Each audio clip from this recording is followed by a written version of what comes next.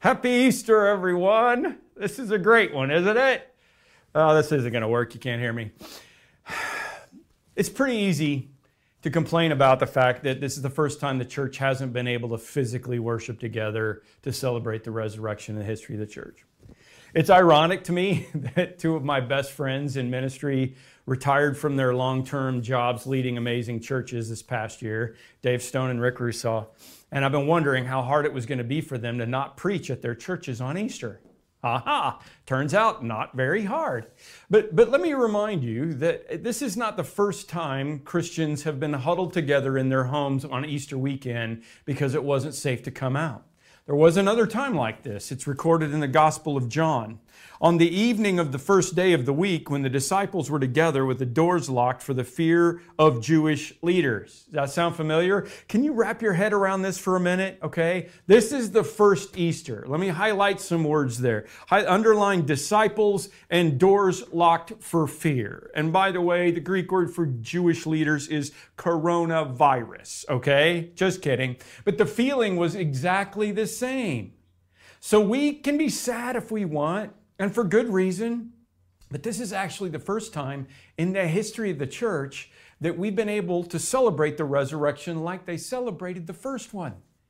On the first Easter, just before this verse, John records that he and Peter had heard that the tomb was empty, and they went and they saw that it was, and then they went back to their secret hideout where Mary Magdalene stayed behind. And she said, I have seen the Lord. She has this vision of Jesus. She talks to him. She thinks he's the gardener. She goes back and says, wait, I've seen the Lord. So all the disciples are huddled together in their little secret place. Peter and John said, it's empty. Yeah, it's empty. Mary said, no, I saw him. And they're all there not knowing what to believe. They want to believe that it's true, but they were afraid. They were afraid for their lives. They were afraid for their families. They were living in despair and fear because, check this, if they went outside on the first Easter, bad things might happen. But could it really be true? Jesus is alive, because that's a game changer. The grave is empty. They believe that. But he's alive? They're barely holding on to hope, and then bam! Jesus came and stood among them and said, peace be with you. And he said this, he showed them his hands and his side, and the disciples were overjoyed, and they saw the Lord. Again, Jesus said, peace be with you. He said it again. Why? Because he knew how much they needed it. Say it with me. Peace be with you. And also with you. Yeah, greet one another in your homes right now. Peace be with you. And then he said, as the Father has sent me, so I am sending you. And with that, he breathed on them and said, receive the Holy Spirit. He breathed on them, no mask. I mean, that's a verse I've read 1,000,000 times, but it didn't strike me like the way it struck me this time. Because this time, we're all quarantined because of a respiratory virus that is spread by breathing on people. Guys, what I'm saying is, maybe this year, we actually understand Easter more than ever before. I don't know. I mean, I know we love our normal Easter stuff, meeting together in buildings where we can have the largest attendance of the year. But there was no record in the Bible of Easter celebrations, no record of little girls wearing white gloves or men with pastel ties. There's no record of them hiding Easter eggs. They didn't sing, up from the grave he arose. They didn't even have church buildings for hundreds of years, and some parts of the world still don't have them. And guess what we figured out? We don't need them either. I mean, there's nothing wrong with it, and I miss it. And we will be back, and it will feel like Easter, whether it's Cinco de Mayo or Arbor Day, okay? We need to be together. I've just realized that a big part of my sadness about this Easter thing is because as a preacher, there's nothing better than standing up and proclaiming the news of the resurrection. Best news ever. I endure a lot of other stupid stuff so that I can get to the good stuff. And like you do in your job, I've got good parts and bad parts, and this is the bad part. But therein is the problem.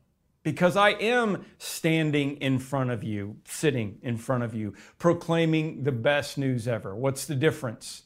I don't get to hear any of you say dilly dilly. I don't get to see the joy on your face or the tears in your eyes when you realize Jesus is alive.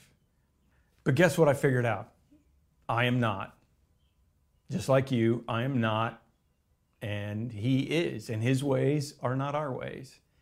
And it's hilarious to think that as a church, we've had a 2020 vision for a long time. And you know what it was about? It was about how many churches we were going to plant in physical locations around the world and how many people we were going to reach inside one of our physical campuses. Because no business or organization predicted a 2020 pandemic where their business plans would completely be reset. But this socially distanced Easter reset will probably mean that we will actually reach more people digitally than we could possibly reach physically. And this reset means that more people are going to be ready to hear the good news because more people realize the world is broken and more people need Jesus to breathe peace and spirit on them. Here's a Google chart of people searching for prayer. Look at what's happened since the coronavirus. Listen to this. People need this. Right before Jesus breathed on them and gave them the Holy Spirit, He said, "As the Father has sent me, so I am sending you." I am sending you. Well, believe it or not, the 2020 virus is accidentally sending us right into your house and all over the world. And it blows me away. Our new 2020 vision will mean reaching way more people than we could have possibly imagined. And please hear me on this. I do not believe that God was sitting up in heaven and decided to hit Control-Alt-Delete on the world and pass this virus around. It's a broken world problem. Like I said last week, actually, I think this sums it up. You know, whoever said one person can't change the world never ate an undercooked bat, right? I mean, but God will work all things together for good. That's what I mean, because He is God. He is the way maker. We've been doing the Names of God sermon series, and I want to encourage you to go back and watch it. I mean, what else have you got to do? Tiger King, come on. A.W. Tozer nailed it when he said this. He said, "What comes to mind when you think about God is the most important thing about you." So we are trying to ensure that when we think about God, our thoughts are consistent with how God has revealed Himself. And there's no better way to do it than to revisit the names of God in the Bible. So we talked about Yahweh, which means I am, which means I am not. We talked about Elohim. First 5 words of the Bible are true. In the beginning, God created, the Creator God. That answers everything. We talked about Yahweh Rapha, Jehovah Rapha, the God who heals. And today, it's Daddy, Abba. Paul said, "For you did not receive the spirit of bondage again to fear." Please hear this. "But you received the spirit of adoption by whom we cry out, Abba, Father." Abba means daddy. Personal, childlike name for God, our Father in heaven. Let me tell you about Dad this Easter.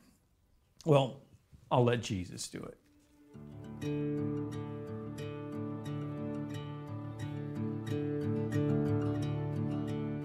Jesus said there was a man who had 2 sons, and the younger one said to his father, "Father, give me my share of the estate." So he divided his property between them. This is the story of the prodigal son. We call him the prodigal, the wayward one. And he comes to the father and he says, "I want what's coming to me when you die, except I don't want to wait until you die. I want to live as if you were dead right now." Okay? You may not feel like you have done that with God, but let's just admit we have all Frank Sinatra'd it and done it our way with God. Just be honest. Some of us ran farther than others, but the result is still the same. We left the love and the protection of the Father. And the younger son set off for a distant country. He set off down the road, a distant country, to squander his wealth in wild living. His father had spent a lifetime working and saving for the money, and he went and blew it in a few days, few weeks, we don't know. Hey, I'm not going to tell you that wild living isn't fun for a while, but it never goes well in the end. After he had spent everything, there was a severe famine, hold on to that, in the whole country, and he began to be in need. And he went and hired himself out to a citizen of that country who sent him to his field to feed his pigs. Pigs, get it? Jesus' audience was Jewish. Pigs, bad, unkosher, worst job ever. Pigs were unclean. And maybe you have had that experience of waking up one day wondering, how in the world did I get here? Here is us, here is God, and we're way far apart. Laying there in the middle of the night, everything smells like pigs. Maybe that's where you are today. I mean, I want you to know that I'm sorry. I'm sorry if that's where you're at. And that's why we are here, the church. That's why we're here. No judgment. We just want to help you, okay? What do we learn about God? What do we learn about Abba, our daddy? Well, he'll allow us to leave. God understands free will, and if you want to be your own boss, you can. Here's my famous picture of George Timothy as Boss Baby at Halloween last year. I mean, yeah, you can do whatever you want if you want to, but here's what's going to happen. When he came to his senses, he said, "How many of my father's hired servants have food to spare? And here I am starving to death. I will set out and go back to my father and say to him, 'Father, I have sinned against heaven and against you. I am no longer worthy to be called your son. Make me like one of your hired servants.' So he got up and he went to his father." What do we learn about Daddy? He'll allow you to leave, but he really wants you to come home. Do you wonder why the son would wait so long to come back? He waits until he has lost everything. Why? It's because he thought he knew what it would be like going back. Maybe you think that too. He was rehearsing a speech all the way home. He knew Daddy was going to be disappointed. Why? Because he knew Daddy was what? A hard man? No. If he was a hard man, he would have never let him leave in the first place. I mean, I don't know about you, but if I went to my father with the attitude that the prodigal son did, and I said, "Dad, I want you to give me what's mine, which is really yours, and I want it, and it's Sinatra time," I don't know about your dad, but my dad would have said, "See if you can finish it with me. Son, I brought you into this world." Right? And you know what? As a dad, I would have said the same thing. He knew his dad was loving, and he knew his dad would make sure he was cared for, so he decided to go home.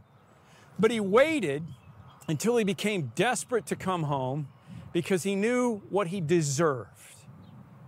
And maybe that's our issue. And because he knew about the social implications of coming home in that day. See, there was a well-known ceremony I didn't know about until recently in the Jewish community. If you left the community, if you disgraced the community in any way, you would be banished from the community. It was like permanent social distancing, okay? And what they would do is when they heard you coming or saw you coming, the entire village would take a pot out, a clay pot, and they would fill it with burnt corn nuts and stuff that didn't smell good. And one by one, the people from around the village would take the jar and they would raise it above their heads and they would smash it on the ground. The ceremony was a way of saying, you have broken relationship with your father. You have broken trust with the community. Your damage is beyond repair. So we are breaking relationship with you. They called this ceremony kezazah, which meant cutting off. And the prodigal thinks that's what's going to happen. But while he was still a long way off, his father saw him and was filled with what? Again, it depends on your view of God. This is what Tozer meant. Your view of God is the most important thing about you. Is he full of disgust? Is he full of anger? Is he full of embarrassment? No, it says his father saw him and was filled with compassion for him. And he ran to his son and he threw his arms around him and he kissed him. Ladies and gentlemen, meet Abba, your dad. He ran to his son.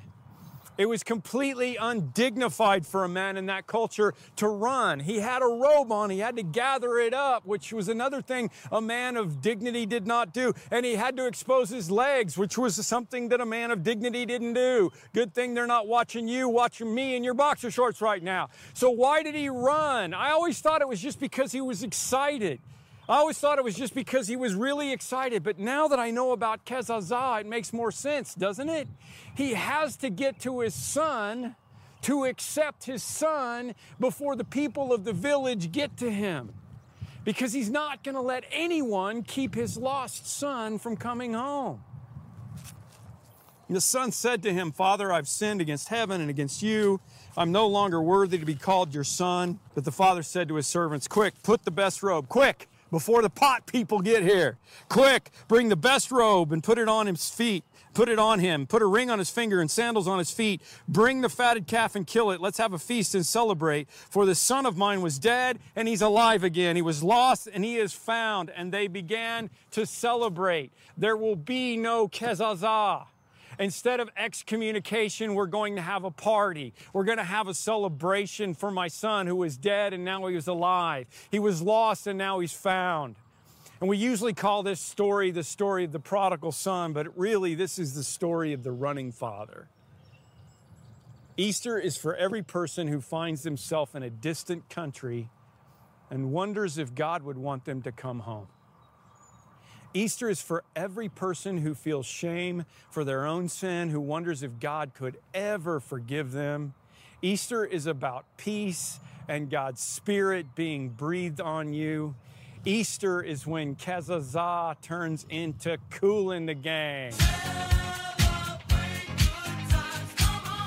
Praise be to the God and Father of our Lord Jesus Christ, Peter said. In his great mercy, he has given us new birth into a living hope through the resurrection of Jesus Christ from the dead. Hope and resurrection. The word hope appears 71 times in the New Testament. I know that doesn't really make any difference to you, but the interesting thing is it only occurs one time before the resurrection and 70 times after the resurrection. That's why this is so important. But let's be honest. Most of us think that God has a pot, with our name on it. And he's just waiting for us to mess up one more time and he's going to Kezazah me. Or maybe there's one more thing, or maybe we feel like he already has and he's thrown us down and smashed us on the ground. You have it all wrong. Your daddy knows that you're already broken. He wants to help you put the pieces back together again. That's why he sent Jesus to pay for your sin. That's the hope and the peace that comes from this day. That while we were still sinners, Christ died for us. And here's another thing that's really just blowing my mind about Easter 2020. The prodigal son came home when there was a need, when there was a famine in the land. Maybe that's what COVID-19 is for you. And so like that Google graph I shared with you earlier, you know that you need prayer. We all do.